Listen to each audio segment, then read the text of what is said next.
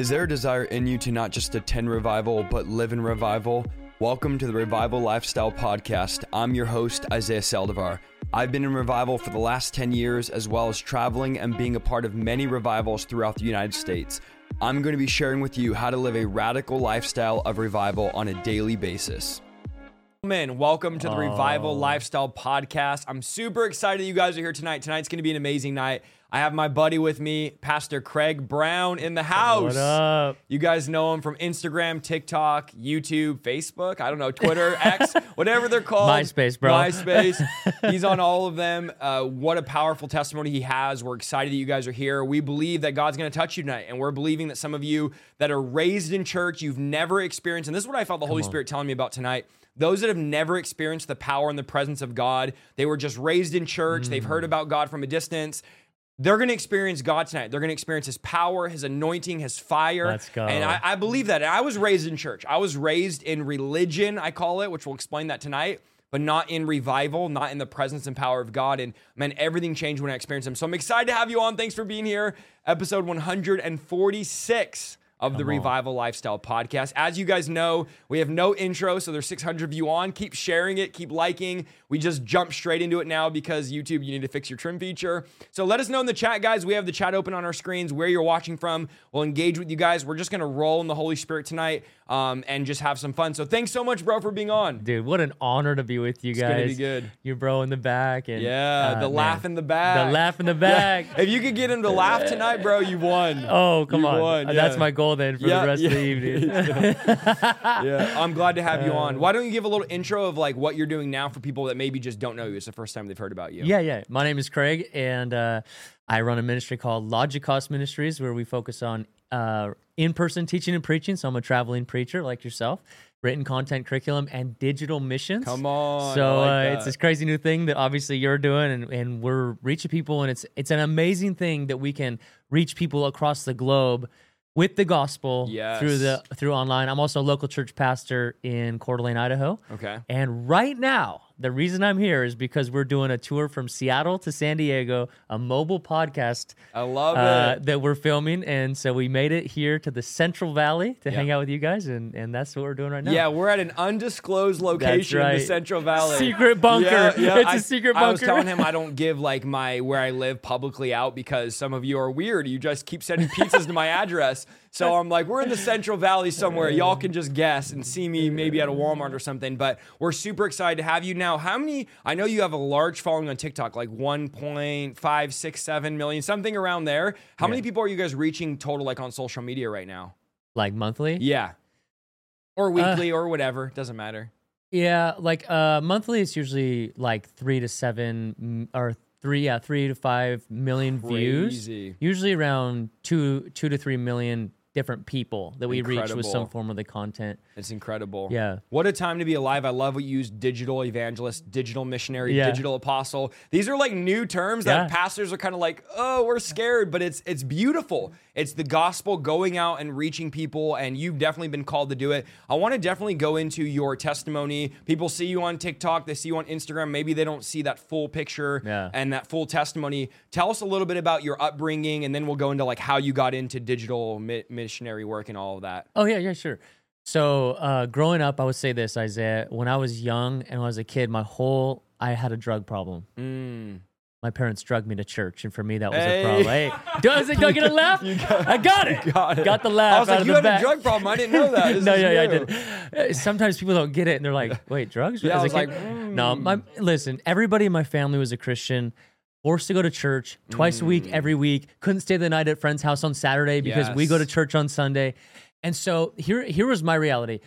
If you were to ask me any age, all growing up, are you a Christian? I would have said, yeah. And the reason was because I asked Jesus into my heart, and I probably did it 50 times because I was scared it didn't work the time before, but I didn't actually follow Jesus. Come on. I wanted to go somewhere when I died, and I knew what it was to go to church, but the reality is I put a mask on at church, and I was somebody else with my friends at school. I was really concerned with sports, girls, popularity, all of that, friends. And so it's like this double life of like, yeah, I'm a Christian, but I wasn't following Jesus. Yeah. And that's how I lived for about 17 years until I woke up. Yeah. Yeah, I think a lot of people out there watching were raised in church but not raised in Christ. And we bring our kids to church thinking, I'm just going to let the church disciple them or teach them, but they never have, in my opinion, that experience or that encounter with God or that one-on-one they have with God. And for me, I'm like, man, I want my kids to be in the presence of God. I want to put them in a place where they can experience God, because I know for me, I was also raised in church. I went to every purity conference. I had the little card that said, we're going to wait. Yeah, you signed. I have like 4 of those in my wallet. But then I ended up just going the opposite direction because I felt like God wasn't real. I didn't really see God. Mind you, the church I was raised in was kind of like, there was no real power of God, no real miracles, no real demonstration. Right. And then I would read the Bible and I'm like, God is moving all throughout the scripture, yet I didn't see the move of God at my church or in my life. And I don't want to blame the church and the church I was raised in for that. Of course, I had my own issues and stuff like that, but I think there's a lot of people watching that have that same testimony. And they think their testimony is not powerful because they say, well, I didn't come out of drugs or I didn't come out of drinking. Right. My thing is, the best testimony is not what God brought you out of, it's what God kept you out of. And so I pray over my kids. I pray they have the most boring testimony ever, in a sense. I'm like, I don't want them to have this testimony where they are out in the world and out partying. And so your testimony is you were raised in church. You were raised in Christianity. How did you go from just being raised in, we titled this Leaving Religion. Right. We'll get into that. What is religion, all that. But what happened in your life where you're like, I need to stop playing games with God? And let me just say this, because I feel the Holy Spirit. There are some of you tonight that need to stop playing games with God. You're watching this right now. You're going through the motions. You're lukewarm. You've lived this dry Christianity. This is a prophetic word for you. This is a message for you that you need to get right with God. You need to turn from that religion and let the Holy Spirit encounter you. And in reality, religion is what brought Jesus to the cross. I'm like, we always say, it's a demon, it's the devil. I'm like, it was religion that brought him to the cross. And so talk a little bit about growing up in religion and then how you ended up getting I will. on fire. Oh, man, now we're preaching already. Come on. Yeah, let me just touch real quick then, because you're addressing them. That what you're going to find, and I believe that receive tonight, is that God's going to awaken your eyes and your heart to the fact that the practices of religion, if you're doing things for God and it's not flowing from a actual relationship with God based on the presence of God in your life, you're always going to feel dry. You're always going to feel burnt up. You're always going to feel like you're just using religion, because the works have to be an overflow of relationship. And so I know that we've done these terms over the last 10 years of, relationship, not religion. And some people have refuted that, but we'll talk about that tonight, what we mean by that, religion versus relationship. But for me, what it looked like was this. I actually believed that Jesus existed. So here's what's distinct for me is sometimes it's like you're saying you're a Christian, but you don't really believe it. I think I really believed it. I believed that he lived 2,000 years ago. I believed he died on the cross. I just didn't really care to have it influence my life now. Come on. I'm a teenager. I want to go to college. This was my thought, Isaiah. There's definitely one day when I'm older that I should probably follow him. But my picture of who God was is that he's like this cosmic killjoy, that if I actually start following him for real right now, my life is going to be boring, lame, and I just thought he just wanted to take away my fun. So I always thought to myself, well, I'm saved, so if I die, I'll go to heaven, but I'm really going to follow him later in life after I get through college and do everything that I really want to do, right? And so I'm trying to play both sides of oh yeah, God, but really live in the world. And so what happened in that process was I started dating this girl because she was on the volleyball team. She was a cheerleader. I thought she was good looking, but my thought was she's a real Christian. Maybe she'll drag me up a little bit. Yeah. But what happened is what always happens is that when you're living in sin drags down instead of the other way. And so I started dragging her down. Our relationship's going down. We're crashing and burning. And really the catalyst for my real conversion was, remember, we were breaking up on the front porch of my parents' house, and she preached the best sermon that anybody ever preached to me. The breakup sermon. The breakup sermon. And it was short and simple. Isaiah, she said this: when are you going to start living your faith for yourself and stop living it through me? That's a word. And it was wow. And so what God did is he used that. And I felt like in that season, I don't know how it was, that summer between my junior and senior year of high school, I felt like God simply said, hey, Craig, do you believe in me? And I was like, yeah. He goes, really? Because you don't act like it. Wow. And it was like this supernatural slap in the face.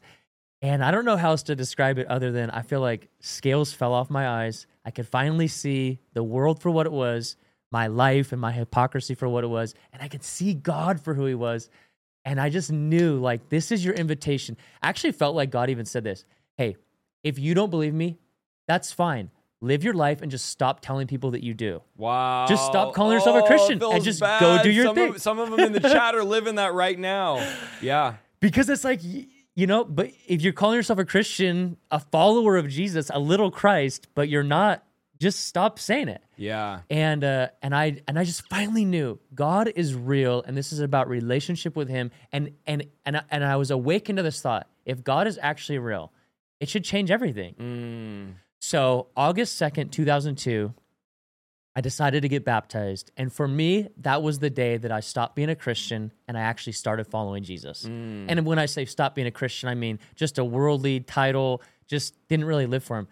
But my life, like repentance actually took place for me in that moment. I turned 180 degrees. I went a different direction and everything started to change. That's so good. That's so good because I think a lot of people live that life, especially in America. We have such a, well, I say this all the time, but it's a watered down, it's a plastic, it's a synthetic Christianity where we have I call it the 90-minute God, where you just go for 90 minutes, you praise, you worship, and then we ignore him all week long, and we're all just trying to get to heaven one day. Yeah. And God is more like a fire escape or an insurance policy. Right. You wreck your life, you pull God out of the glove box. We think he's like Jehovah Genie. I'm just going to rub the Bible and hopefully God pops out. And I feel so I relate so much to your testimony because I grew up very similar thinking.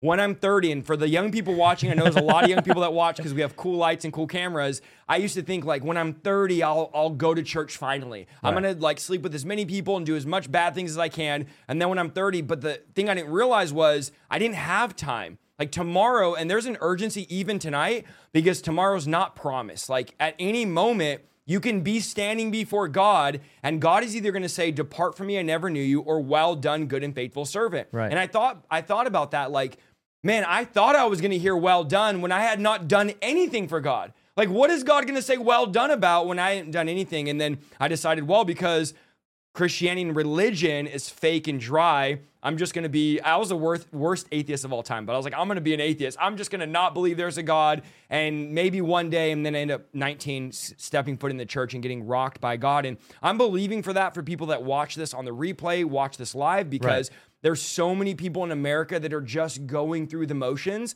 that are going to stand before God and meet Jesus for the first time on Judgment Day. Like, think about that. You don't want to meet Jesus for the first time on Judgment Day. Now, the Bible says now's the day of salvation. Right. Not today. That's a translation says today's the day. It's not what the Bible says. It says now is the day. So that means like when you're drowning, you don't need someone to save you today. You need someone to save you now. It's not like, save me later at 6 o'clock. Now's the day. If you're watching this live, now's the day to say, I could relate to what Craig's saying. I'm in that exact position. I'm going through the motions. I'm living this watered down, lukewarm lifestyle. I'm not stepping out and praying for the sick. I'm not stepping out and discipling anybody. I'm not baptizing anybody. I'm just going through the motions. And I also want to leave religion. And this makes people mad. People were commenting like, oh, you're going to leave Christianity? They thought today was like the stream where we were going to... No way, people. They call it like deconstruct, right? Like, this is the day. People were in my chat like, oh, Isaiah's leaving Christianity. When we're talking about leaving religion, we are talking about the 90-minute God. Right. It's important to hit what we mean when we say that, because it's the process of going and doing religious things without an actual relationship with God. And I want to add to what you were just preaching there a minute, because what I think people are going to get to is this idea that like if you follow God really and you go all in and it's the right thing to do, and then God is going to know you, and you're going to get... But here's the thing. It's actually the better thing for you to do. Come on. It's not just the right thing, it's what you've always wanted. Because what religion has taught us is that this is what you should do, and so you almost get guilted in or feared into really serving him, but then even doing discipleship and all of those things you mentioned, we're doing because we're obligated, or we're following the rules because we know God is real and I don't want him to reject me on the last day. And all that's true, and there should be a holy reverence and fear for the Lord. But the truth is, like, following God is the best life that you want. Come on. And God's commandments for you are never like, God doesn't just give arbitrary commandments. Okay, I'll just ask them to do this or this and this just to see if they'll follow me. Just to see if I can get them to prove that they actually believe in me. No. Every commandment that God gives is both for his glory and our good. Come on. So when it comes to, am I allowed to say? You're preaching. Go ahead. When it comes to sex, like, listen, friends, it's not just, I'm going to do it God's way because I'm supposed to, because I'm a real Christian. God's plan for sex is the best plan. Yes. God's plan for whatever it is the best plan. It's just that we've convinced ourselves that doing it the world's way is actually what's going to fulfill us, but I should do it God's way. No. God's way is best for us. Yeah. I always say, you come alive in that. The cross isn't a subtraction, it's a plus sign. And that sounds so cliche, like, oh, but the cross adds to your life. Right. And I thought the same thing you're saying, and there's a lot of people, especially young people, that think this. I always thought God was boring. I'm like, God is boring, as you said. There's nothing fun about it. But the reality is, American Christianity is boring. But true biblical Christianity, the disciples weren't bored. Like, when you see somebody coming out of a wheelchair or a lame man at the front in Acts of the Gate called Beautiful, no one's like, oh, let's go play Call of Duty. This is boring. Right? No one, like, when we're casting out demons and we're actually doing the work, and I see Mapal in the chat, who's this guy's a terrorist for God. I mean, he terrorizes the kingdom of darkness. He's out there in the streets. If you guys go to Mapal's channel, he's out there praying for people, casting out demons, nothing's boring about it. Like, there's nothing boring about the life of discipleship, the life of following Jesus. But here's what is boring. 90 minutes, 3 fast songs, 2 slow songs, which we all should be in church, by the way. Right, absolutely. I'm a part of a local church. I've pastored for 10 years. I believe in local church. When you just have 3 fast songs, 2 slow songs, 25-minute sermon, 4-minute altar call, and then you go home and there's no reality of God, right? Why would you give everything for that? Of course you're going to feel dry. Yeah. Oh, my faith is so dry. What? Yeah. There's no action. There's no activity. And I think what God is doing now is he's raising up some of these young guys. And, we're trying to be young, but we're getting in our 30s and all that. We don't say our ages here. But there's some young guys I'm watching, like, for example, like Mapalo, because I see him in the chat, that are so radical for God, that are unfiltered, that are excited, that are passionate. And these are these John the Baptist trailblazers that just don't care what religious people have to say. And I know religious people are like, well, you need to calm down, brother. And it's like, no, because I don't want to be like you. I don't want to be dry like you. I don't want to be complacent like you. I want to burn with the same fire they had. Man, I feel the fire of God in here. Hello. We can turn the AC lower. But I want to burn with that same passion and that same fire. That's right. I think back to when I was sitting in church. I wish, and I know I'm loud. I know I'm Hispanic and Italian, and I'm loud, and I scream, and I sweat, and all that. I wish somebody would have, when I was 15 in church, would have looked at me and said, there's so much more for you. Like, you can lay hands, you can pray for people, you can preach in your school, you could reach. Like, I wanted someone so bad to say, there's more than this. Right. There's more than just going to church on Sunday, which I think all of us should do. Absolutely. But like, I wish someone would have told me, God works on Monday. God works on Tuesday. God works on Wednesday. God works on Thursday. Man, I wish somebody would have told me that. I wish someone would have been just on fire on fire and preached to me like that. Yeah. And I think to touch on something you hit on earlier is when you and I were growing up, which is, we're both in our 30s, but in the 90s, it was like, everybody's a Christian. Yes. And most of them are, it's just lukewarm like I was. And obviously the way that America's going is terrible. Yes. And there's a lot of bad things to it. But I will say this, I wonder if you agree. God always uses everything, no matter what it is. Yes. And some of what I love about the way that it's going, obviously I don't want the nation to turn to demonic things like it is and all that. But what I think God is inviting us into now is you can't just get by with, oh yeah, I'm a Christian. Like, it's not the thing anymore. It's not everybody's a Christian. It's not the popular thing to just say you're a Christian. Now is the time where it's like, you got to go all in or you're going to be out in a few years because it's just not going to. And so I praise God for that the nation, the way that it's going is like, it's inviting us to really be all in. Yeah. Yeah, and get off the middle the fence, because when you live on that, and some of you are this is gonna hit different for you because You're a terrible sinner because you claim to be a Christian, and you're a terrible Christian because you're sinning. Exactly. Like that middle ground is so draining. And some of you, I hear the Holy Spirit saying, you're exhausted. Like you're so tired of being fake. You're so tired of putting on a mask, and it's like trying to dress up to go through an x-ray. Like you think God doesn't see past the fakeness. God doesn't see past the hypocrisy. And God is really calling you out. This is what this whole stream, your story, is really about, is leaving that lukewarmness, leaving that complacency, leaving that, was that the fake Mapolo I see in the chat? Okay. We're gonna get the fake people out here. leaving those, that lukewarmness and that complacency behind, and just really walking after God, really walking in the Spirit. And that's what we're calling you guys. So how did you go? So now let me just, one more thing. The most miserable person in the world is the person that's half in for God, because you're not fully living in the world and enjoying, quote unquote, air quotes, the sin of the world, and you're not fully able to embrace the anointing and the Holy Ghost and all that the kingdom of God has. And so let me just say this, because I know that there's somebody listening. You feel like there's a war inside your soul and you feel like you're miserable, but let me just tell you this, friend. The fact that you're not callous to the Holy Spirit and completely released to the ways of the world is a blessing for you, because the worst wrath of God that you could sit under is him saying, okay, I'm going to go send you fully into your sin. So the fact that you still feel conviction and you feel a war in you is a blessing to you, but you need to repent and go all in, because you're, number one, you're never going to feel alive until you're all in with God. You're going to live in this misery place of like, oh, I believe in God, but why is my life? Yeah, because you're half in. You can't embrace the blessings of God by dating somebody else on the side. You got to be wholly surrendered to him. But I just want to say this, because I feel like in the Spirit there's somebody listening.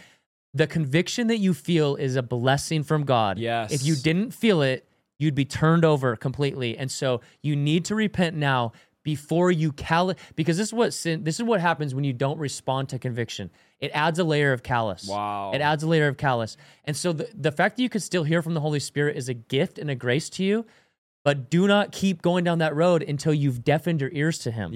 So it's time. Okay, so what was your question? No, the more you sin, the easier it becomes. The next time it doesn't hurt as bad. One person said, you've truly repented if you hate the sin after you do it. If you're at that place where you're comfortable, or you're listening to this and you're not convicted at all and you're not moved at all and you don't feel that piercing conviction, then that's a sad place to be. That's a place where Romans 1, where God turns you over to a reprobate mind, where you no longer feel the conviction of the Holy Spirit. You no longer, or you're mad at the conviction of the Holy Spirit. You're mad at when someone like us gets up and says, you need to be all in, you need to serve God, you need to repent, and there's no movement. If you're sleeping with your girlfriend, there should be a conviction tonight. There should be a pain in your stomach.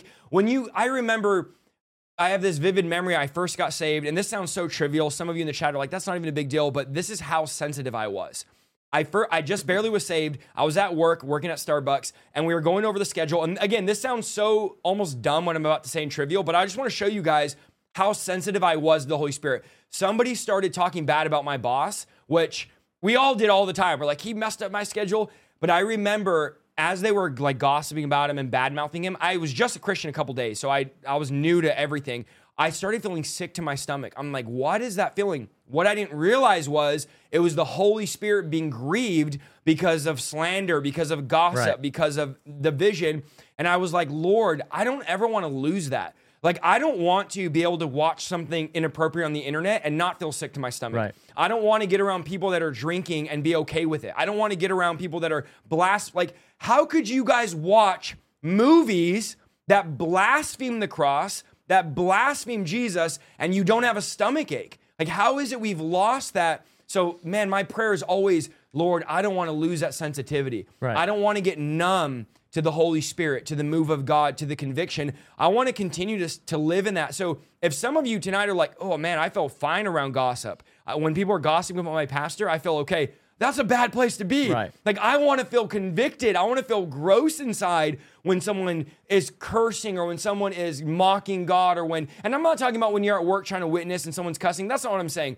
But there should be a conviction about us where we're like, oh, I don't want to live this way. I don't want to talk this way. What you're touching on is so key, Isaiah, because what we think to ourselves is like, oh, if I'm really going to be a Christian, I shouldn't do blank, which is true.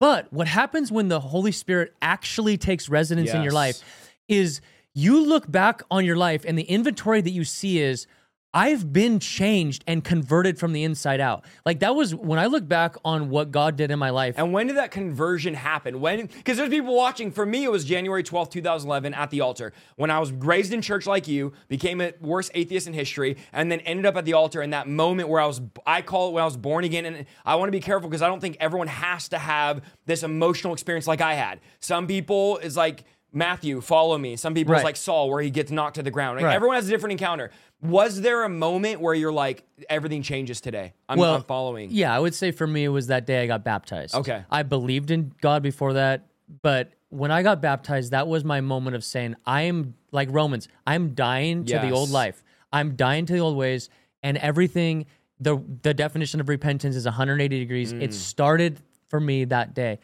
But as I look back, like I recently did a podcast interview with somebody that is an atheist, and he brings up, like, for example, the new pictures from the James Webb telescope and blah blah blah, and he's kind of posing this question of like, hey, what would you do if scientific evidence proved what you believe?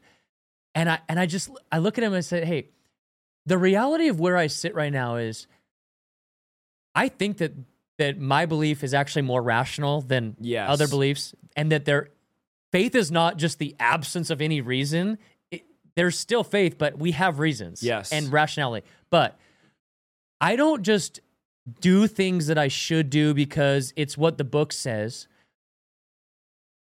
I noticed when I actually surrendered my life to God and I look back on my life, the things that Christians should do are the things that I actually wanted to do, and there's nothing that no preacher, no anything could, because you can change your behavior. Like you can do behavior modification if you try really hard. Like I can stop having sex with my girlfriend or stop looking at porn, like because I know that it's right.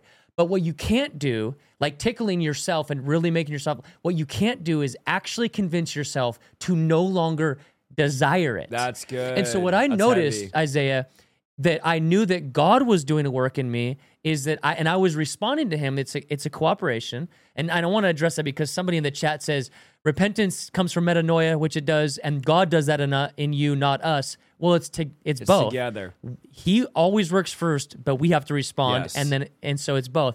But when I look back and I said, I noticed that I actually wanted to give money. You can give money, but you can't make yourself desire to give money. I actually wanted to stop looking at porn because there was a desire for purity. I remember I was dating a girl and she said, hey, can you please not look at porn? I know a lot of guys do that. And I said, hey, you don't need to ask me. I'm not going to not do it for you. It's because I follow God. Yes. I don't want to do that. So I started to notice that from the inside out, my life changed. It wasn't just behavior modification. It was transformation. And so I said to this guy, I said, hey, the honest truth is, it doesn't matter what facts come out. I actually know God. It would be like this. It would be like if a scientific study came out that said, wow, Craig, Jessica Brown actually doesn't exist. You're schizophrenic. She's actually a figment of your imagination, and here's the science to back it up. I say, listen, I don't care what your report says. I actually know her. Yeah. I know her. Yeah. So, and that's how I feel about the Holy Spirit. Yes. I don't just believe facts about him, and I don't just do Bible religious things. I know God. That's so good. And so if you're watching this tonight and you don't know that you know God, I'm praying that God will encounter you, because it changes everything when what you do for God and what you believe flows from an inner Holy Spirit, like knowledge relationship. Like Paul writes this, he says, I know him whom I've believed, in 2 Timothy. Yeah. At the end of his life, when he's like, hey, I'm not ashamed of all this. Yep. I'm not ashamed of being put in jail. And he's encouraging Timothy, like, lay down your life for this thing. And then he says this unique thing, and a lot of people read over it.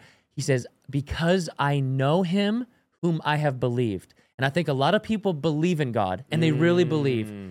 But there's not like that deep inner, I really know him whom I've believed. Yeah. And that's what it's all about. Yeah. And I think getting to a place, just to add to what you're saying, where It's not that I have to do this for God, it's that I get to. Like, I want to be in a place, and I pray this all the time, I want to be in a place where I want to read the Bible. Not where I'm, now there are moments, I want to be very clear, where I force myself, my flesh doesn't 100%. want to, and we get that, the flesh is weak, but the spirit is willing. The disciples fall asleep. Jesus is like, there's a yes in you. Your flesh doesn't want to stay awake right now, but your spirit is willing. So when I don't feel it, I go like, okay, there's a yes in me. I'm going to find that yes. My spirit wants to. But for the most part, I want to live my life in a way where it's like, man, I want to minister to people. Right. Like you said, I desire to preach to people. I desire to pray for my family. And if you guys feel like, man, this is I'm forcing this, it might be that you don't know Jesus. It might be that you need to cry out to God and say, Lord, I want to know you. Like, I don't just want to know about you. I don't want to know what someone else told me. I want to really know you for myself. And this is where you leave religion, when religion is just knowing about him, but it's not knowing him. And there's people that are like, oh yeah, they meet me and I love it. And we talk, and maybe it's at the grocery store, maybe it's at an event we do. And they're like, oh, I feel like I know you because I follow you on social media. And I'm like, yeah, you don't know me. Like, you know about me, and that's great. And you see me online and I'm preaching, but like, you don't really know me. You just, because you've watched me or heard about me, you think you know me. Like, I want to really know God. I don't just want to know God through a podcast. I don't just want to know God through my parents. I don't just want to know God through a preacher, through a pastor. I really want to know God for real. And that's the cry of my heart. I know it's the cry of your heart. It should be the cry of our heart. So now here you are.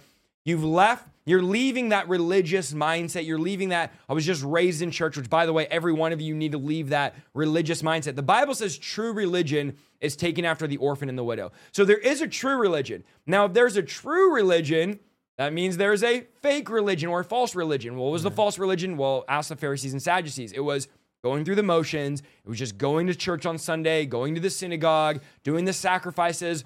But then Jesus shows up, and they didn't know him. And Jesus goes, you know the weather, but the Son of Man stands in front of you, and you don't even recognize the Son of Man. And again, this goes back to your testimony. Knowing about him through the religious sacraments of, well, I go to church, I go to the Purity Conference, I go to Acquire the Fire, right? We go to all these events, but never really knowing him. Now you get baptized, you really know him. Where do you go from there after getting baptized? So even though I grew up in church, it was actually a Young Life leader that started discipling me. And he took me, he invited me into this small group every Sunday night where we're reading the Bible, we're like learning about God. And so for me, that was my discipleship journey my senior year. Of course, I was still going to church and all that, but what happened was by the time I graduated, so much in my life had changed, and it was just through simple things. It wasn't like this, it was just weekly, like learning what it was to read the Bible and things like this. And then basically, I was going to go to a state school or something like that for college. I grew up in Washington, so maybe WSU or Western or something like that. But this person had literally, like, in a sense, been like Jesus to me. And he went to this little Christian college in town. So I was like, well, I want to go there because I want to be like him. And so I ended up going to this Christian college, no intention of like studying theology or anything like that. But I was like, well, I'll do Young Life. Like, this has helped change my life. So I go to the school, and then my freshman year of college, a friend says, hey, I think you're supposed to go on this missions trip to Greece this summer. And I was like, no, I don't want to do that. And I don't know how it ended up happening. Somehow I went, we like wrote a letter and people paid money, and I went, and I get to the training camp for this thing, and it's a month-long missions trip in Greece. And I didn't even know enough to know that it was actually for high school kids. And if you're in college, you're a leader. Oh, wow. So I ended up going to Greece for a month. And now I'm a leader of these high school kids. And we're every day on the streets with the little track. Young people, you don't know what this is. It's like a little book. Gen Z, you know nothing about tracks. It's a little book that like paper if they talks don't know what that is. like what the message of the gospel is. We're on the street every day in Greece, just cold preaching the gospel to people. And so I'm like thrown into like ministry and trying to lead these guys. There was so many crashes and burns. Like, I offended this kid. He's like, I'm leaving your small group. You're terrible. You embarrassed me in front of everybody.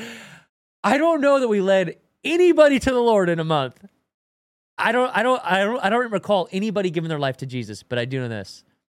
I was standing on the beach in Macedonia, and we did like, it was kind of like one of those things where you do a show or a little dance. Like Yeah. I was on the dance team or whatever.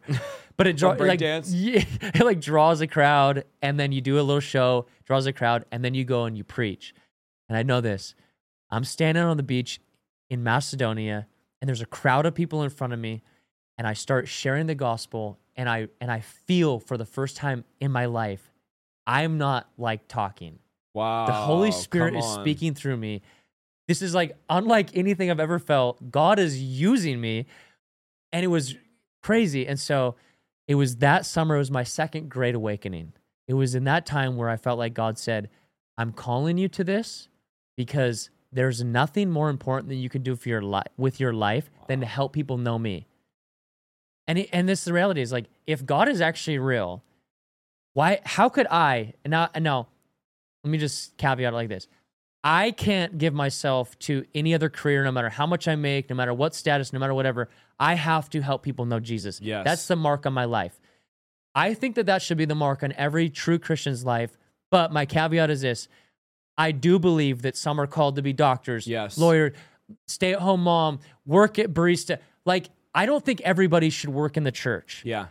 But I do think that every person is called to build God's kingdom, however God has equipped and graced you to build it. So just because it used to be like in the 50s through the 90s, like the pastor's job is to lead people to the Lord. No, our job is to equip the saints to do the work of the ministry. Yes. Everybody's job is to build the kingdom, to do the work of the ministry. So I don't think everybody's called to full-time ministry. I am, but everybody that's a Christian, a true follower of Jesus, should be used by God in whatever vocation God's called them to. Yeah, I think all of us are like thinking God is hiding his plan. Like, what is God's plan for my life? God doesn't want us to know, but he tells the disciples, go preach the gospel, go heal the sick, go cast out demons, cleanse the lepers, raise the dead, make disciples, all these things. And I tell people, whatever area of society you're in, do those things. Preach the gospel, make disciples. Wherever you're watching from right now, all over the world, there's about 2,000 of you. You can literally do what Jesus told the disciples to do. You can pray for the sick. You can cast out demons. You can raise the dead. You can cleanse the leper. Well, how could I do that? Because Christ, the power of God, lives in you. So rather than the call of God be shrouded in this mystery, it's very simple. Go and make disciples wherever you are, whether it's at school, at work. But we all think, well, that's just the pastor's job. That's not my calling. That's not my job. Yet the Bible says all of us are called to do the work of the evangelist, which is sharing the good news, declaring that Jesus is real. So here you are now, you go through Bible college, you graduate Bible college? Yeah, so I came back from Greece. That was before my sophomore year of college, and I was going to a Christian college, and now I'm like, I'm all in. Yeah, and how old are you at the time? I'm marked. I'm 20. Okay. Something like that. So I start studying theology. And it started from a place of like, I love God now, and I know that my call is to reach the world for him. So I start studying theology, and I find myself at the end of my senior year with academic information. And that's not a bad thing. That's an amazing thing. But I had like another encounter with God. I'm walking across my campus my senior year, and I felt like God said to me, have you exchanged information about me for relationship with me? And so it was like another moment of clarity where it's like academics and theology is good, but when you start thinking that my whole thing is knowing everything about the Bible and all this. Yes. And I'm the Bible time guy now. Like that's what I do is I teach the Bible, but you just have to keep things in the right order. Relationship with him is what it's all about. And like you just have to make sure that it's not all about everything that I know, because dude, there are Bible professors in colleges across this land that don't even know God. Yeah. There are functionally atheist Bible professors all across this land. So you have to be really careful. Yeah. That you don't just Jesus says in John chapter 5, I think 5:39, I think he says, you diligently study the scripture. You talk about what's religion. Yeah. Here's one piece of it. He says to the Pharisees, you diligently study the scriptures because you think in them you have life. But they testify about me, and you refuse to come to me to have life. Yes. So the scriptures aren't bad. They're from God. But don't make it your religion about the scripture. All they do is testify about Jesus to have a relationship with him. And so here I am. Now I'm the Bible time guy trying to teach the Bible to people because I believe eating from the word of God is what gives you life. But it's not the most important thing. It's an avenue to the most important thing, which is him. That's so good. It's all about Jesus. It seems like a lot of people, and I'm not going to call people out by name here, but online, especially on YouTube, the sentiment is the guys that claim to be the most Bible knowledgeable or they know the Bible the most walk in the power of the Spirit the least. And they're very against, and they say they're not, but they are practical cessationists. They don't say they are, but they don't walk in the Spirit. They don't walk in the gifts. And they're always against the charismatics. They're always against the Pentecostals. They're always against those that believe in the Spirit. And they always think, well, you guys are dumb. We're super smart because we know all this Bible knowledge. But the thing is, like, where does that transform your life? Where does that get you out of just teaching it and living it? Because when you stand before God, God's not going to say, did you know the Bible? He's going to say, did you live the Bible? He's not going to be like, oh, quote me 25 verses and get in. He's going to say, did you know me? So we know it's not just about having Bible knowledge, which we both do. I do verse by verse. I love the Bible. I'm trying to teach through the entire New Testament verse by verse. It's taking me like 10 years, but I'm working through it. You do Bible time. You're always in the scripture. You have a theology podcast. And yet we both, if there's someone that has a demon, we're going to cast it out. If there's someone that's sick, we're going to lay hands and pray for the sick. If there's somebody that is hurting and broken, we're going to say, Lord, would you give us a prophetic word, a prophetic utterance for them? Like we believe in 1 Corinthians chapter 12, the 9 gifts of the Holy Spirit. We believe in 1 Corinthians 14. What is it that these guys have so much head knowledge? They know the word so much, but they do the least when it comes to the supernatural. And you kind of started going a little bit down that road, being like, I know the Bible better, and you get in these Bible battles, these theology battles, yet you look at the person's life and go, there's no fruit. And when I mean fruit, I don't mean like peace, joy, love. I mean like literal fruit of people being changed, people being discipled. Because one thing we see with all the disciples was they actually walked in the power of God. Right. There's no disciples in the book of Acts that didn't walk in the Spirit, that didn't walk in the power of God. You started getting a little bit like a hard-hearted towards the gifts and the supernatural. Talk a little bit about that and your journey there. Yeah, I graduate, and man, it is a dangerous thing to hand a young man. And now you have a theology degree. Yeah. You're smarter than all the charismatics. It's a dangerous thing to hand a young man a theology education because if you're not discipled well in it, you can become so, I know everything. Yeah. And that's who I was at 23. I remember I started dating my wife. When we were just dating, we would visit churches, and this is literally a story. There was a day we sat in the car after church, and she says, I'm not going to go to another church with you ever again. I'm not going to visit a church with you. You have something to say about everything. Oh, you're that guy. I didn't matter if it was the sermon, the preacher, the worship team, the greeting team at the door. I had a theological, this is why they're doing it wrong, because I thought I knew everything. And so when it came to the gifts of the Holy Spirit, I wasn't a cessationist in that, oh, I don't like the way some are, where like, no, literally it stopped in the time of Acts, which that's just crazy. It's dumb. I'll say it, this is my podcast, it's dumb, but like, go ahead. Yeah, like where do we get this? Just because you've never experienced it, you're going to impute upon the scriptures that it somehow stopped. But anyway, I wasn't like that. It just was, like you said, functionally, like I never really was taught either way about it when I was growing up. And then in school, we didn't really talk about it, but I felt I knew the Bible, I knew theology, I knew all this. So I would go to like charismatic churches, and I just would feel like if I saw somebody speaking in tongues on the microphone without an interpretation, I'd be like, that's clearly against the Bible. Like you're sinning. Or if I would go to like a prophetic meeting, I never experienced that before. And so through the lens with which I was viewing it, I was like, this is so generic. This is all about money. Like what is this? So I started to develop this like jadedness towards some of the things of the Spirit. But Isaiah, there was always like a part of me that knew. It's like I lived in this tension of, on the one hand, I'm kind of like angry and feeling like these people are out of hand, it's out of line, it's out of order. But on the other hand, deep down, I knew that there was more to the presence of God that I wasn't experiencing. And so in my heart, there was this cry just between me and God where I said, Lord, if it's from you, this or that, if it's actually from you, I want it. But if it's man-made, if it's manufactured, if it's this slick televangelist manipulation to get money or to get clout, or like, I want nothing to do with that. Yeah. I don't want fake. I want what's real. And so that was the genuine heart. And by God's grace, and maybe it's another story, I ended up becoming a part of this charismatic, Spirit-filled church because for the first time in my life, I saw people that believed in the fullness of the Spirit, but they weren't weird from my perspective. Yeah. So I get involved, and now all of a sudden, this is like my church.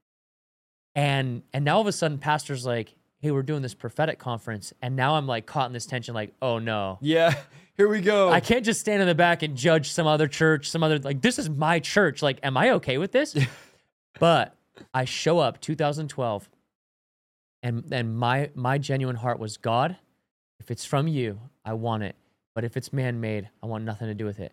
And so I stand at the back of the sanctuary that weekend, leaning against the wall, in this tension of like skepticism. Come on. It was a tension of skepticism, but openness. And so I just feel like the anointing, like if that's you and you're not, remember the book of Acts chapter 2, when the Holy Spirit first comes, it actually talks about 3 different types of people. Some were amazed, some mocked, some were perplexed. And so it's okay to be like, I don't understand this. I'm perplexed. It's okay to be amazed. But it's dangerous when you start getting to the place where you are mocking like you know better. They thought you guys are drunk, but it was actually the Holy Spirit. So just be careful. So I was the person, and I just want to encourage you, if you're listening and you're like, man, that's me. I don't know what to think about it. I've never experienced it. Just be open, because it is, the Holy Spirit's not weird. People can be weird. Yeah. But the power of God is what you've always wanted. Yes. You've been living in dry Christianity. What you want is the real deal. So I stood at the back and I said, God, if it's from you. There was 4 prophets that weekend. By the end of the weekend, all 4 of them spoke over me, and it wasn't generic. Wow. It wasn't like you could have said that about anybody. God sending you to the nations. God wants to bless you. Like, yeah, and of course, God wants to bless. They spoke personal things to me. And then what really sent me over the edge is one of the, like, I'll say apostles of our house, if you don't know what that term, basically just our sending pastor, a leader of leaders. I've used that term before and people get tweaked out because they don't know what apostle means. Yeah. But basically a leader of leaders, the church we were planted out of, a known entity in our church, he puts his hand on my shoulder, and there's no way he would have known this. No way. He puts his hand on my shoulder in front of the whole church, and he says, Craig, you've said in your heart, if it's from God, you want it. And if it's from man, you want nothing to do with it. Well, God wants you to know it's from him, so get on board. Come on. Let's go. And so say what you want to say about whether or not prophecy is still real for today. The fact of the matter is, I heard thousands of sermons in my life. Thousands. And they're all true, word of God from the Bible. But something happens in your life in a moment when the Spirit of God speaks to you as an individual. It changes everything. Yeah. And when God spoke directly to me, I knew it wasn't just a sermon for the masses. That was a word from heaven for me. Come on. And my life was changed. And so, man, do I believe in all of it? Yeah. Can there still be abuses? Of course. Absolutely. Of course. Yeah. Just like there's false preaching, there's false prophecy, like all of the above. Yeah. But why are we throwing everything out with, you know what I'm saying? Yeah, like, I think the Holy Spirit's real, friends. I think what you said hit it on the head. Lord, if it's you, I want it. And this is something, when I first got saved, I was invited to a lot of like Bethel churches, and very charismatic at the time. Bethel was doing like a church plant. They shut it down, but I was getting invited to a lot of very heavily charismatic churches, and I'm like brand new, right? And people are manifesting in certain ways I was maybe uncomfortable with. But I remember praying this prayer every time I'd go to these churches and preach. Lord, I don't want to judge, right? And that's why even now I'm very careful about what manifestations I say are God or not. I don't ever want to judge something that I don't understand. But because there's a lot of weird stuff in the Bible. I'm like, I look at Ezekiel. God picked up Ezekiel by his hair and brought him around the temple, showing him visions. So I'm kind of like, and then God told one prophet, like Isaiah preached naked. And I'm like, Lord, there was a lot of weird stuff, laying down all the stuff that was happening. And you know, Jesus put mud in someone's eye and Jesus spit. So I go, Lord, just because it's unorthodox or weird, if it's you, I want it. If it's not you, now we know there are abuses. If it's not you, I don't want nothing to do with it. You guys can keep it, but I don't ever want to be in a place where I'm mocking what God is doing. Yeah. Like, I don't want to be a Pharisee. And I think we become Pharisees accidentally. Like, no one is a Pharisee on purpose. We're all accidental Pharisees when we don't realize, like, we are mocking the move of God. That's why Paul says, don't forbid speaking in tongues. Don't forbid prophecy. Don't hinder these things. Right. eagerly desire that you'll prophesy. Yeah, or you quench the Holy Spirit. So like, I don't want to be in a place where I've offended the Holy Spirit. And there are, I'm telling you guys right now, not because they call me a heretic, there are Bible teachers and preachers and guys on YouTube right now that you mock the Holy Spirit, you make fun of the Holy Spirit, you joke about the Holy Spirit. And to me, it's going to be an awkward judgment day when you stand before God and God's like, you made fun of me for years. Because again, you're not mocking the man. You're not the one casting out demons. I'm not the one casting out demons. I'm not the one healing the sick. You don't heal the sick. It's the Holy Spirit through us that works in power. So it's like, if you're mocking me praying for the sick, let's say, or you casting out a demon, you're actually not mocking me because I'm not the one doing it. According to 2 Corinthians chapter 5, I'm just an ambassador. I'm a representative. So you're making fun of God. Like, that is scary to make fun of God, a righteous, holy, all-powerful God. So for me, I'm at a place even now where I might think like, oh, that's a little bit weird or not my style, but I'm very careful to not get online and start saying, oh, they're laughing and they're making, and that's not of God. Because to me, it's like, I don't know, maybe it is. So I just want to be in a place of humility going, Lord, if it's you, I want it. This, and when you said that, man, I wanted to just really key in on that because all of us should be praying, Lord, if this is you, I want it. Like if deliverance is you, and that's why some people argue with me about deliverance, like I don't believe in it. And I tell people this all the time. Right now in 2023, I am ready to stand before God when it comes to deliverance. I'm literally ready to stand before God and say, Jesus, I casted out demons because you casted out demons. I cast out demons because the disciples cast out demons. Like, I'm ready to stand before God and say, I believe in this. I have no shame in my game. Romans 1:16, I'm unashamed of the gospel. It's the power of God into salvation because I see Jesus doing it. I see the disciples doing it. And so for me, I'm at a place where going, Lord, if it's you, I want it. It might be a little bit weird to me, but if it's you, I want it. I want to be a part of it. So I think we all have to be careful that we don't get to in this place of mocking, of joking about, and even like joking, at times we can laugh and joke, but joking and laughing and mocking like prophetic words or healing the sick. And then here's the crazy part. I know I talk long, so let me end on this portion. Guys make fun of us for like casting out demons or healing the sick or speaking in tongues. Like there's guys on YouTube right now that go like, should have bought a honey cocoa, and they make fun of tongues. And it grieves me. It really does. I get like, oh, it feels bad.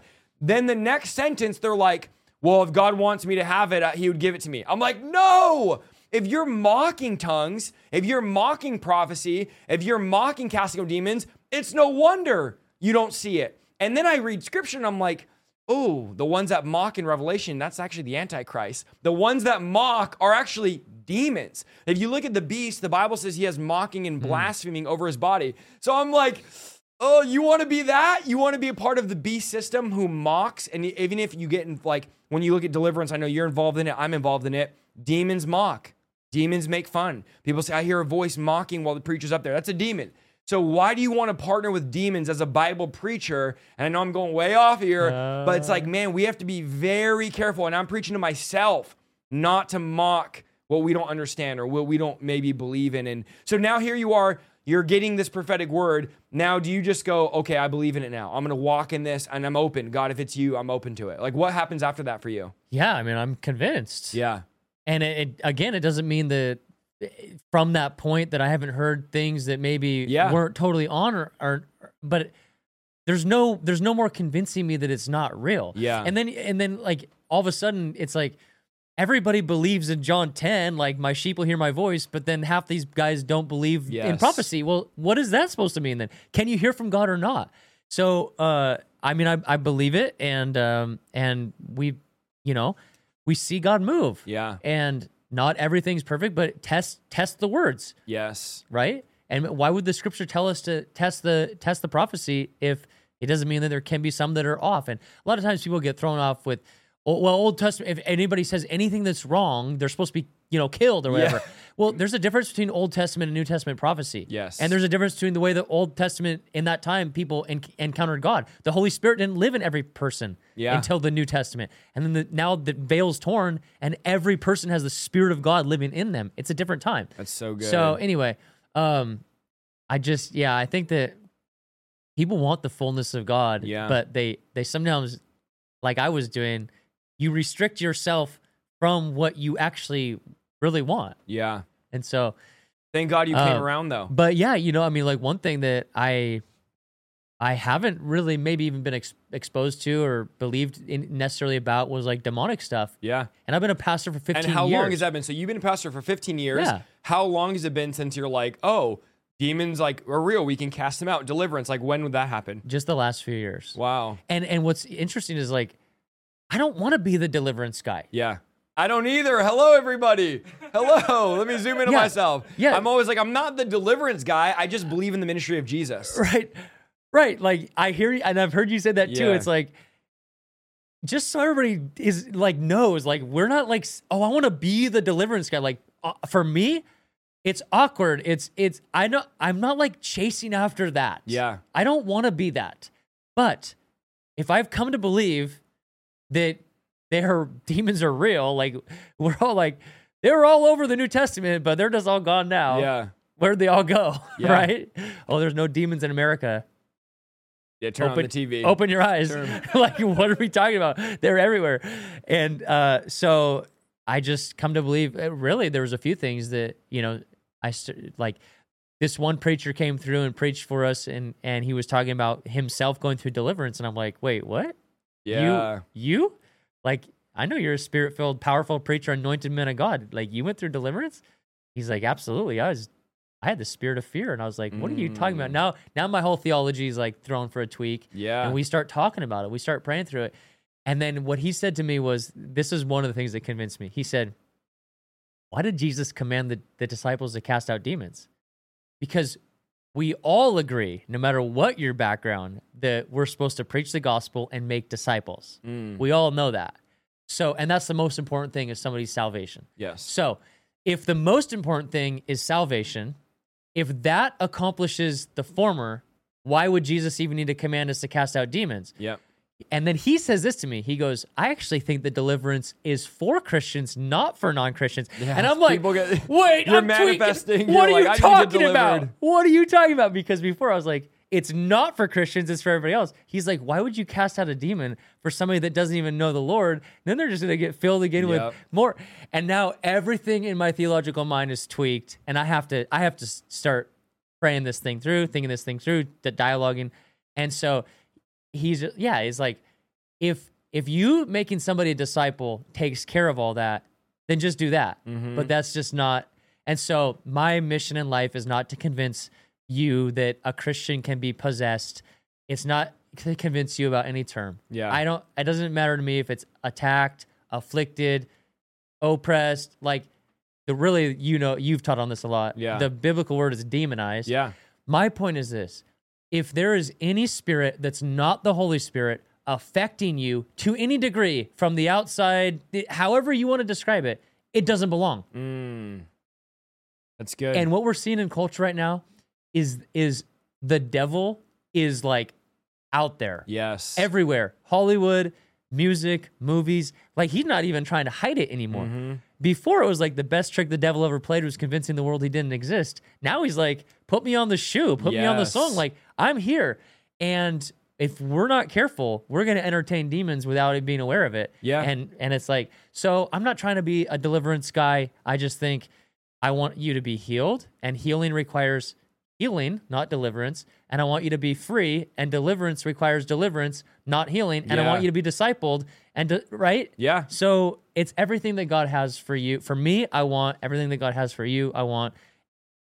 And so we can't just pick and choose what we want. Yeah. God, whatever. And I think you can't ignore, like, everywhere Jesus went, he dealt with demons. And that was back then. Now it's like way worse. And I think why we're seeing a rise of the deliverance. And for me, it was at the end of 2020 when the Lord was like, I want you to teach on this. My church is not trained, not equipped. Like, do you want this assignment? If you don't want it, just tell me. But I need you to do this. And I'm like, yes, Lord, of course. I thought it would be 1 week turned into like a whole year of teaching. But my whole thing was, why now? Why is deliverance seem to be so popular, so relevant, which I'm excited about? I want all these guys to preach on it and do it. But I'm also seeing, okay, whenever the enemy raises up and rises up a standard, so does God. Like, God's not just going to let the enemy do his thing and sit back. Like, anytime, the whole book of Judges, what happened? The people were in bondage. So God's response was, I'm going to rise up a judge, which is literally a deliverer. They would deliver the people. And there's, I think, 7 or 8 judges in the book of Judges. The whole book is about people getting delivered by a deliverer, right?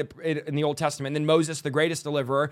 But why was it? It was when people were in bondage. Now, our generation is in bondage like never before. So if you see a generation in bondage like never before, we can go on and on. I mean, we could list a million things going on in culture of people being demonized, the devil demonizing people. What's going to combat that? It's not just going to be, we're just going to tell them Jesus loves them. We're just going to, those things are all great. Yeah, it's preaching, true. Discipleship, healing, small groups, church planting, all of that is amazing and great, but none of that gets a demon out. Yeah. It's not God's prescription. I think that people need to understand that we have three enemies. It's called the triad of evil. And what the problem is, if you're fighting a battle against the wrong enemy, you're going to lose every time. So we have to understand that our enemies are the flesh, the world, and the devil, or not specifically Satan, but like all of the spiritual powers of darkness. Yes. I include in that. So you have to recognize, like, sometimes you don't need a demon. It's your flesh, and you got to deal with flesh. But it's not always that, right? So it's the world, it's the flesh, the world, and the spiritual powers of darkness. We have to recognize that there's different enemies that we fight, and we have to address all of them and not just turn a blind eye to one or two of them. Yeah, and they're all equally important. And I think as far as deliverance, like, that's God's prescription. So for the guys that say, you don't need to cast out demons anymore, I'm sorry to say, but you're telling us your prescription's better than God's. Like, you know better than God. Jesus says, go cast out demons. The book of Acts, they went and cast out demons.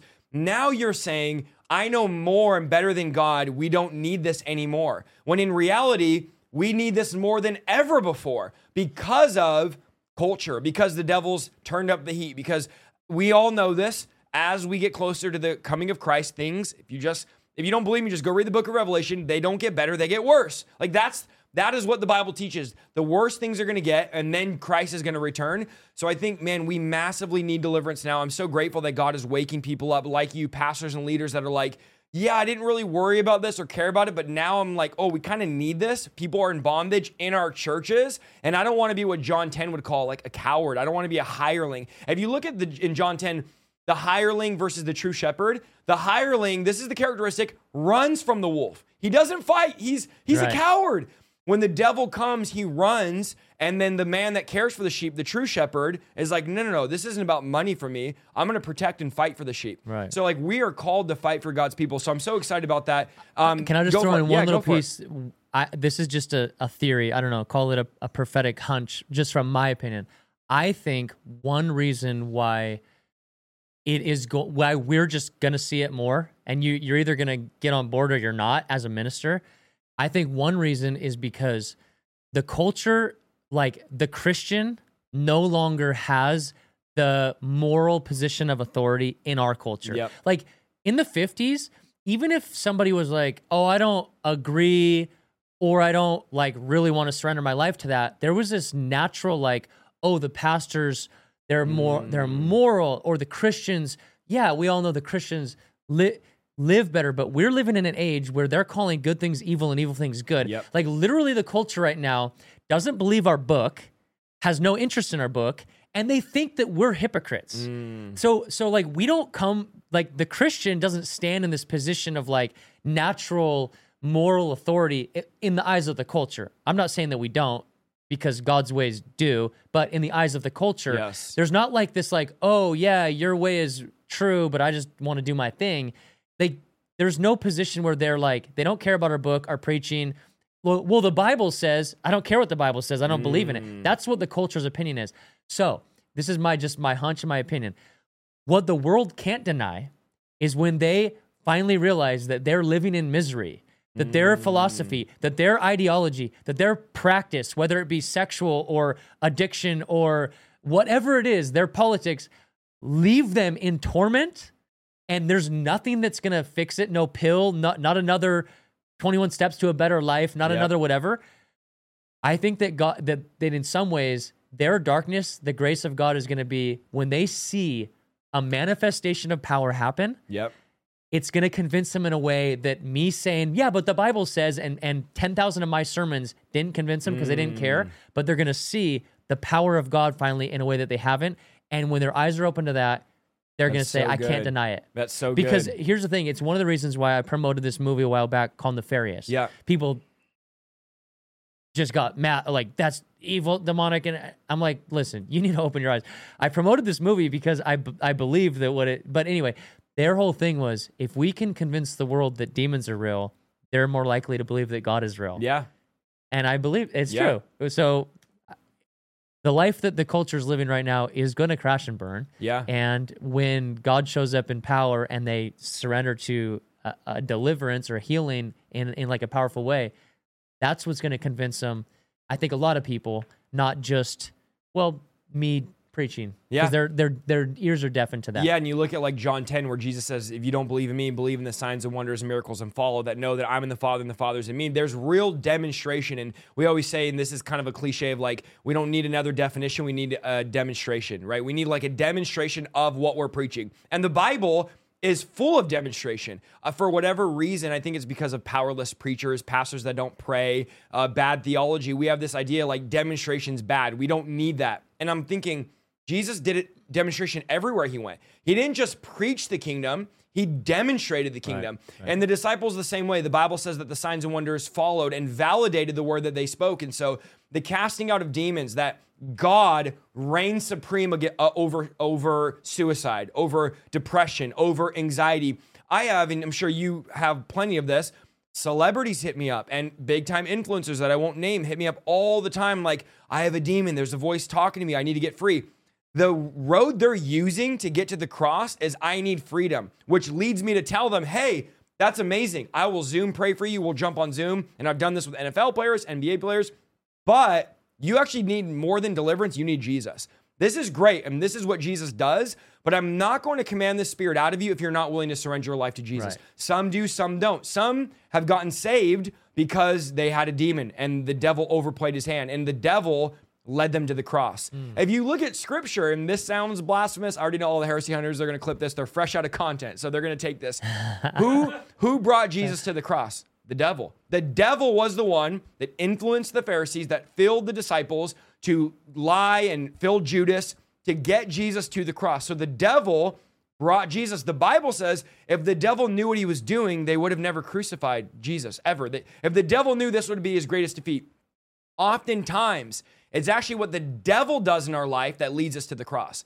If it wasn't for me being anxious and depressed and all the stuff I went through, I wouldn't have surrendered my life to God that day. A lot of people come to God because of a drug addiction, because of they're alcoholics, or because they're anxious, depressed, suicidal. A lot of people in the chat, their story is, I was bound and I needed to get free and I came to God. So it was actually what the devil did in my life that brought me to the cross, just like in scripture, which again, people say the devil brought Jesus to the cross. Yeah, it was the Pharisees, the religious people that were full of the devil that brought Jesus to the cross. And so a lot of times deliverance is a gateway. Healing. Someone has cancer, they get healed, they serve God after. We hear that story all the time. Right. And so all these things matter. Jesus did this. The disciples did this. It's hard to argue that this isn't for today when it's all through scripture. Of course, there's no scripture that says it's not for today. So I'm glad that, man, God is doing something with you. How do you go from, okay, so you went through Bible college, you went through that season. Now you're like, okay, I believe in the gifts. Now you're at a place where you believe in deliverance. You believe in the full thing, like the full Bible. Yeah. How do you start? I know we're an hour and like 10 minutes in, but how do you start the online? Talk to us now about where you're at. How did you start going online? Because you have a I think you said 6 or 7 million followers on TikTok. Talk to us about the launch of that, and then we'll pray for the chat after we talk about a little bit of the online. Okay, yeah. Because you were just a regular pastor. Yeah. And now you're mostly doing digital stuff, but also pastoring. Yeah. How did the online stuff start? Honestly, it was a little different story. It was a season of this insecurity that's going on in me in like 2016, 17, 18, 19, where I'm just like, everything on the outside is good. Married to a beautiful woman, kids, house, the church is growing, my ministry is growing, like everything's good on the outside, but on the inside, I'm feeling like comparison, jealousy, a lot of just really like spiritual cancer. And ironically, it had to do a lot with social media. Like if this preacher, that preacher was going and getting an invitation over here, over there, I'm feeling like, why am I not getting that invitation? And so I had to get to this place with the Lord where I was like, you know what, Lord, I'm not this person or that person. Like, who have you made me to be? And I just simply asked, I said, hey, what's one thing that you want me to do to add value to the world? And I felt like he just said, I just want you to show people how to read the Bible. And he used this friend of ours in my life where me and my wife will travel with her and her husband once a year, usually, like for a week. And then in the morning, I wake up with my pen and my Bible, and I underline and squiggly and circle and box and take notes.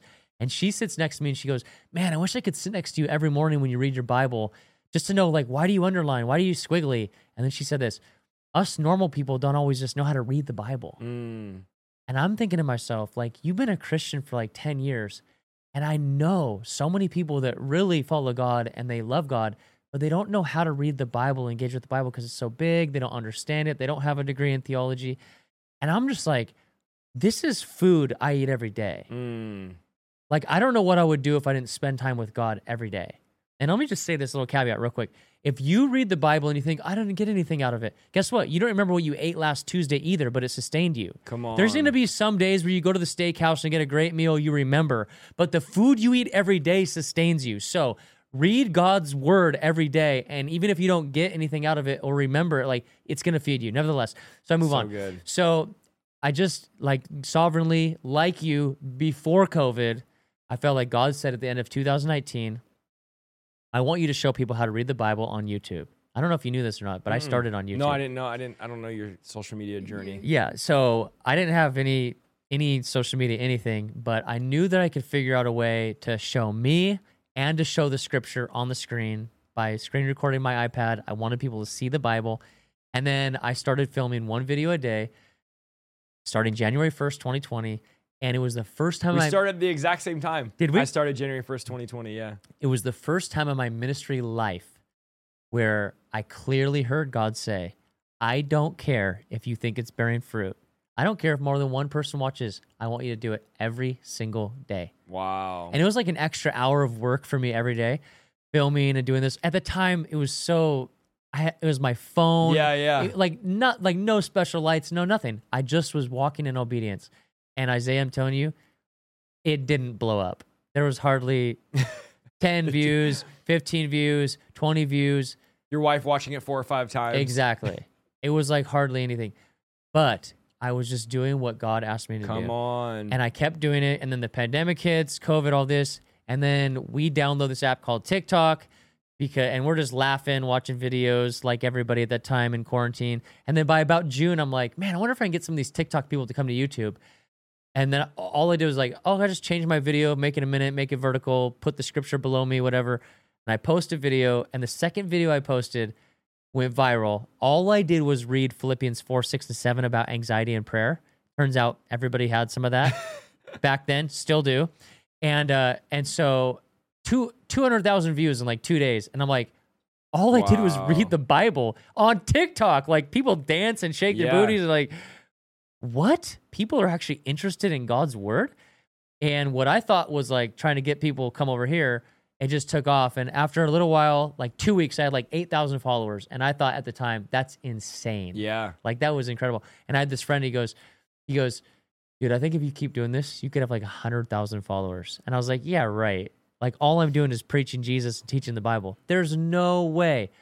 And then we hit 1 million after 13 months. Wow. And eventually I added Instagram, and I finished the year through getting COVID. Every single day I posted in 2020 on YouTube.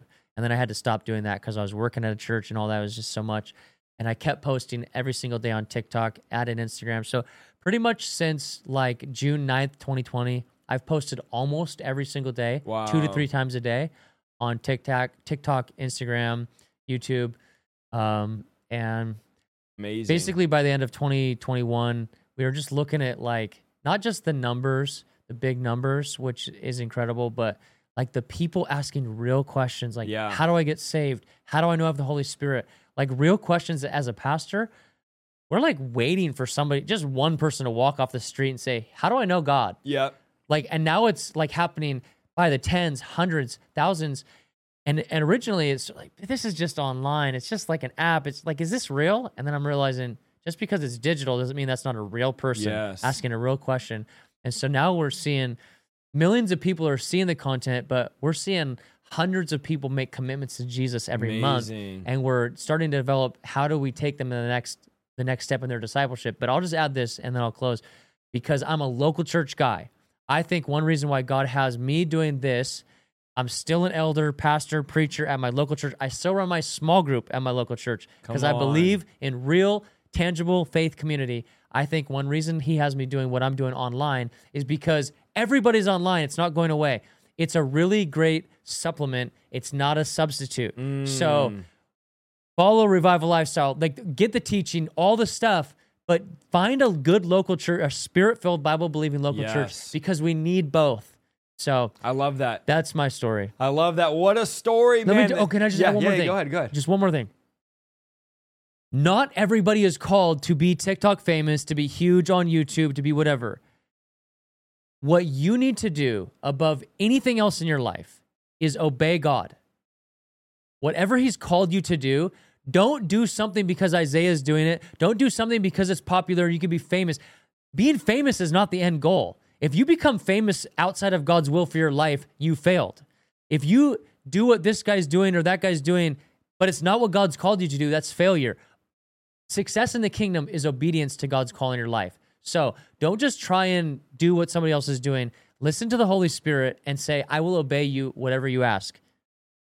That's my opinion. So that's good. Success. Man, this has flown by an hour and 15 minutes. We're like, we're going to go like about an hour 40, and our wives are at the house waiting for us. We're going to go hang They're out like, and stuff. come home and so we can eat. So we got to get some stuff done. But I want you to, before we go, pray for the chat. Guys, we're going to pray. Those of you that are in that religion, you're on the fence. Maybe you're just going through the motions. We're going to pray for you. Pastor Craig is, and then we'll see where they can find you. I'll have your YouTube channel linked in the description, and we'll do like a little outro and let you guys give and stuff like that. So go for it. Let's pray for the people. You want me to pray right now? Yeah. All right, this is going to be my prayer. I'm going to tell you before I pray because I want your faith to opt in. The call upon my life and our ministry is that we're trying to help the world have a reasonable response to the reality of God. So I just want you to ask yourself right now, does my faith, does my practice, does my life accurately represent the God of the universe who is holy above everything? In other words, when you think about the things you pursue, the things you love, the things that you go after, the way that you view money or sex or drink or substance or position or whatever, do you chase after other things more than you chase after the most glorious God of the universe? Because if you do, you need to change. You need to surrender and repent, because there's nothing that's more important than following God with your life. You can go after a job and money and all those things, but they have to be subservient to the most important thing, which is following God with your whole life. So if you recognize right now that you have not put God, if I could say it like this, who sits on the throne in your life? Is it you? Is it money? Is it that girlfriend, boyfriend, wife, whatever? God should sit on the throne of your life. He should be your supreme authority. So if you have not been living that way, but you know right now you're being convicted, not by a couple YouTubers, but you're being convicted by the Holy Spirit. Come on. That you need to make him number one in your life. This prayer is for you. So I'm going to pray that God will encounter you, but you need to respond with your faith, with repentance, to say, God, I'm stepping off the throne, and I want you to be the supreme authority in my life. And I know that God will change you from the inside out. So let's pray. Lord, I thank you for every person that's watching this, and especially for those that not just out of outward action, but in their heart, they're responding. They're being convicted. You convict both of sin and of righteousness. They're not just responding to some preacher twisting their arm, but they recognize that you are saying, I want you, son. I want you, daughter. I don't just want you to do things for me. I want to live in your heart in a real way and lead your life. And so I pray for every person that's responding that way, Lord, that you would fill their life as they surrender to you in faith, not by works. It's by grace through faith, that they would receive you in real faith, and that from that place of relationship, that the response of their life would be, I live in a way that's reasonable to who you are, and I'm going to live for you all in. I'm going to die to the old man, the old woman, and I'm going to live for you. So I pray, Holy Spirit, that you'd fill them, that you draw them to you, and that you lead them all the days of their life. In Jesus' name, amen. Amen. What a powerful podcast. Where can they find you? I have your YouTube linked. Is there anywhere else or a website or any events you want to announce? Yeah, TikTok, Instagram, and YouTube. You can find me at A. Craig Brown. That's the username on all of those. A. Craig Brown. And then you can find us at logicosministries.com. And then I have a podcast called The Thematic Podcast. And we're filming a new series called Conversations in Contrast, which I'm excited to interview Hey, Isaiah I'm excited. tomorrow. And that one's very unique. Those conversations are specifically about pain and struggle because, Isaiah, I think with the good that people are doing online, one thing that we're unintentionally convincing a generation of, because social media is so filtered, is that everybody else's life is perfect. I know my life isn't. I know I can never be used by God in the way that you are. Wow. So maybe your life has been perfect and easy and all that, or you've been through some struggle. Yeah. So let me just frame it like this.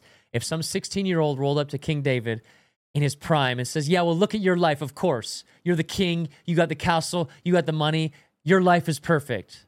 And David's like, oh, son, let me tell you about 15 years of living hell because I've been through it.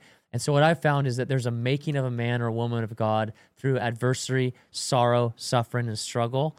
We're not elevating those things, but we're pulling back the curtain to let people know that when you go through something, it doesn't mean God is void in your life. It might mean that God might be making you through the struggles. So anyway, the Thematic podcast and this When's new this series. new one The series is going to come out in the fall. Okay. We're literally On traveling. what, YouTube? Yeah, YouTube, Okay. and then all the podcast platforms under the Thematic podcast. Gotcha. So yeah, those are basically ways. So you can him and find his me. family are in an RV traveling just down the entire West Coast. Is that right? Seattle to San Diego. Yep, filming people, doing this podcast in the RV. I love it. It's you guys have turned the crazy. RV into a podcast studio. That's so cool. I love this, guys. I want to put up the giving link as well, guys. I'm going to sow into him and his family after this broadcast. So please make sure you sow into this. And then if there's any burning questions you have, now would be the time because we're going to stay on for just a couple minutes while you guys register your giving. And then I need to, we got stuff we got to do tonight. So we're going to be getting off here. Usually we go like 2.5 hours, but I'm like, oh, we got stuff we got to get done tonight. We have a lot of stuff going on. They're really busy going from place to place, recording, and they haven't even gotten situated yet. So we're going to go get situated. But let us know, guys, what you thought about the podcast. Yes, in an RV. Amazing, in an RV. Yeah, go ahead and let us know, and then I'll read. Jim, thank you so much. I won't read all the donations tonight. You guys can give on Venmo, scan the QR code. All the links, you guys already know where all the links are. We've done this so many times. So go ahead and give there. The mods are also putting it there. Awesome. Where will you be? Okay, so in San Diego, these are not public things that you guys are doing. So they're like, there's no. Oh yeah. Are you doing any public events on this trip? Let me say, like, why I preached in Medford, and basically for the rest of the tour from here, we're going to be between San Francisco and San Diego. Okay. You know, I'm available for church service, conference, whatever. If there's anybody that's like, hey, come through, whether it's a weekend church service or youth or young adults, like, I'm happy to come preach at an event, reach out. But I don't think we have anything else formally set up that are public events. Okay. But at this point, so. Okay. Our chat froze. So there's our sign. There it is. Oh, no, just kidding. It didn't. Okay, so that's that, guys. He'll be posting wherever events he has, and you guys can know. All right, let's see. How can a Christian have evil spirits living in them? I have tons of videos on this, guys. You can go to my channel. I have like 5 videos of how a Christian can have a demon. No, they can't be possessed for the 7 millionth time. Tell your pastor, tell the heresy hunters, no, a Christian cannot be possessed. But you can find where I give scripture on how, yes, a Christian can have an evil spirit and get delivered from it. It's so weird when people don't believe that. I'm like, so I have to become, if I have a demon and I'm a Christian, I have to now become an unbeliever so that I can go through deliverance, because only unbelievers get deliverance. Like, how is that even? That's a whole nother sermon. All right. What's your take on Pokemon cards? I mean, I'm 32, so I don't have any Pokemon cards. Thank you for the Holy Spirit. Oh, you told your age. Yeah. There's his YouTube channel. Thank you, mods. Okay, anything else you guys got for us? Again, thank you, Jim. Guys, pray about donating. This is a free. All of our content is free. Don't dine and dash. If you don't know what that means you go to Denny's, you eat, and then you run before you get the bill. You run outside the door, and then the cops chase you. Don't do that. Don't dine and dash. If you've been fed tonight, just sow if you're able to. The link's on the screen, and you can give, and I'm going to sow into his ministry as I do all my guests. Every guest I bring on, none of them ask for anything, but I want to make sure I sow into every one of them. It's the right thing to do. It's the right thing to do. Is it biblical to protect yourself with a gun? I mean, Jesus did tell them to bring swords, so I have no problem. Listen, I have 4 girls. If you come in my house, you're probably going to meet me plus a 12 gauge. So just that's where I'm at. That's where I'm at with it. I think it is biblical to protect yourself. You might differ, but that's where I'm at. Bro, I live in North Idaho. Okay, so yeah. People open carry in my church. Okay, then you're good. Then you know his answer. I think that I'll just say this, in my opinion, there's a big difference between protecting your family and your sheep and your flock from something and laying your life down for the gospel. Yeah. But yeah, absolutely. You come up in my house, I'm sorry, but Yes. I'm protecting my family. Lead them through the sinner's prayer real quick, and then you meet the 12 gauge. Okay. Do you support women in ministry? Do you support women in ministry? I do. What is your take on? I mean, Yeah. I'm sure you do too. Yeah.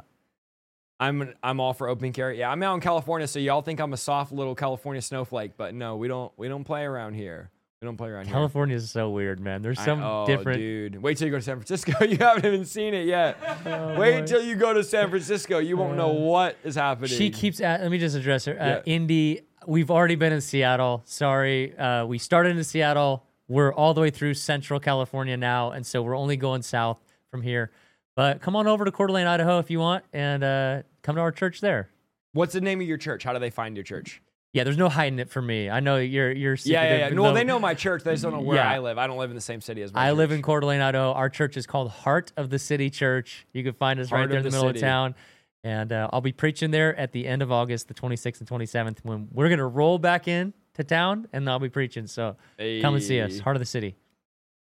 My niece said, who's listening, he's not a soft California snowflake. He's my Nino. Oh, I love you, Polaris. That's Nico's daughter. Oh, How old is Polaris? 6. That's his Aw. 6-year-old saying that's my Nino. Isaiah is a Californian with Texas principles. Yes. Trust me, if God let me move to Texas or Florida or one of these states, I would. But you know what? There's a remnant out here in California.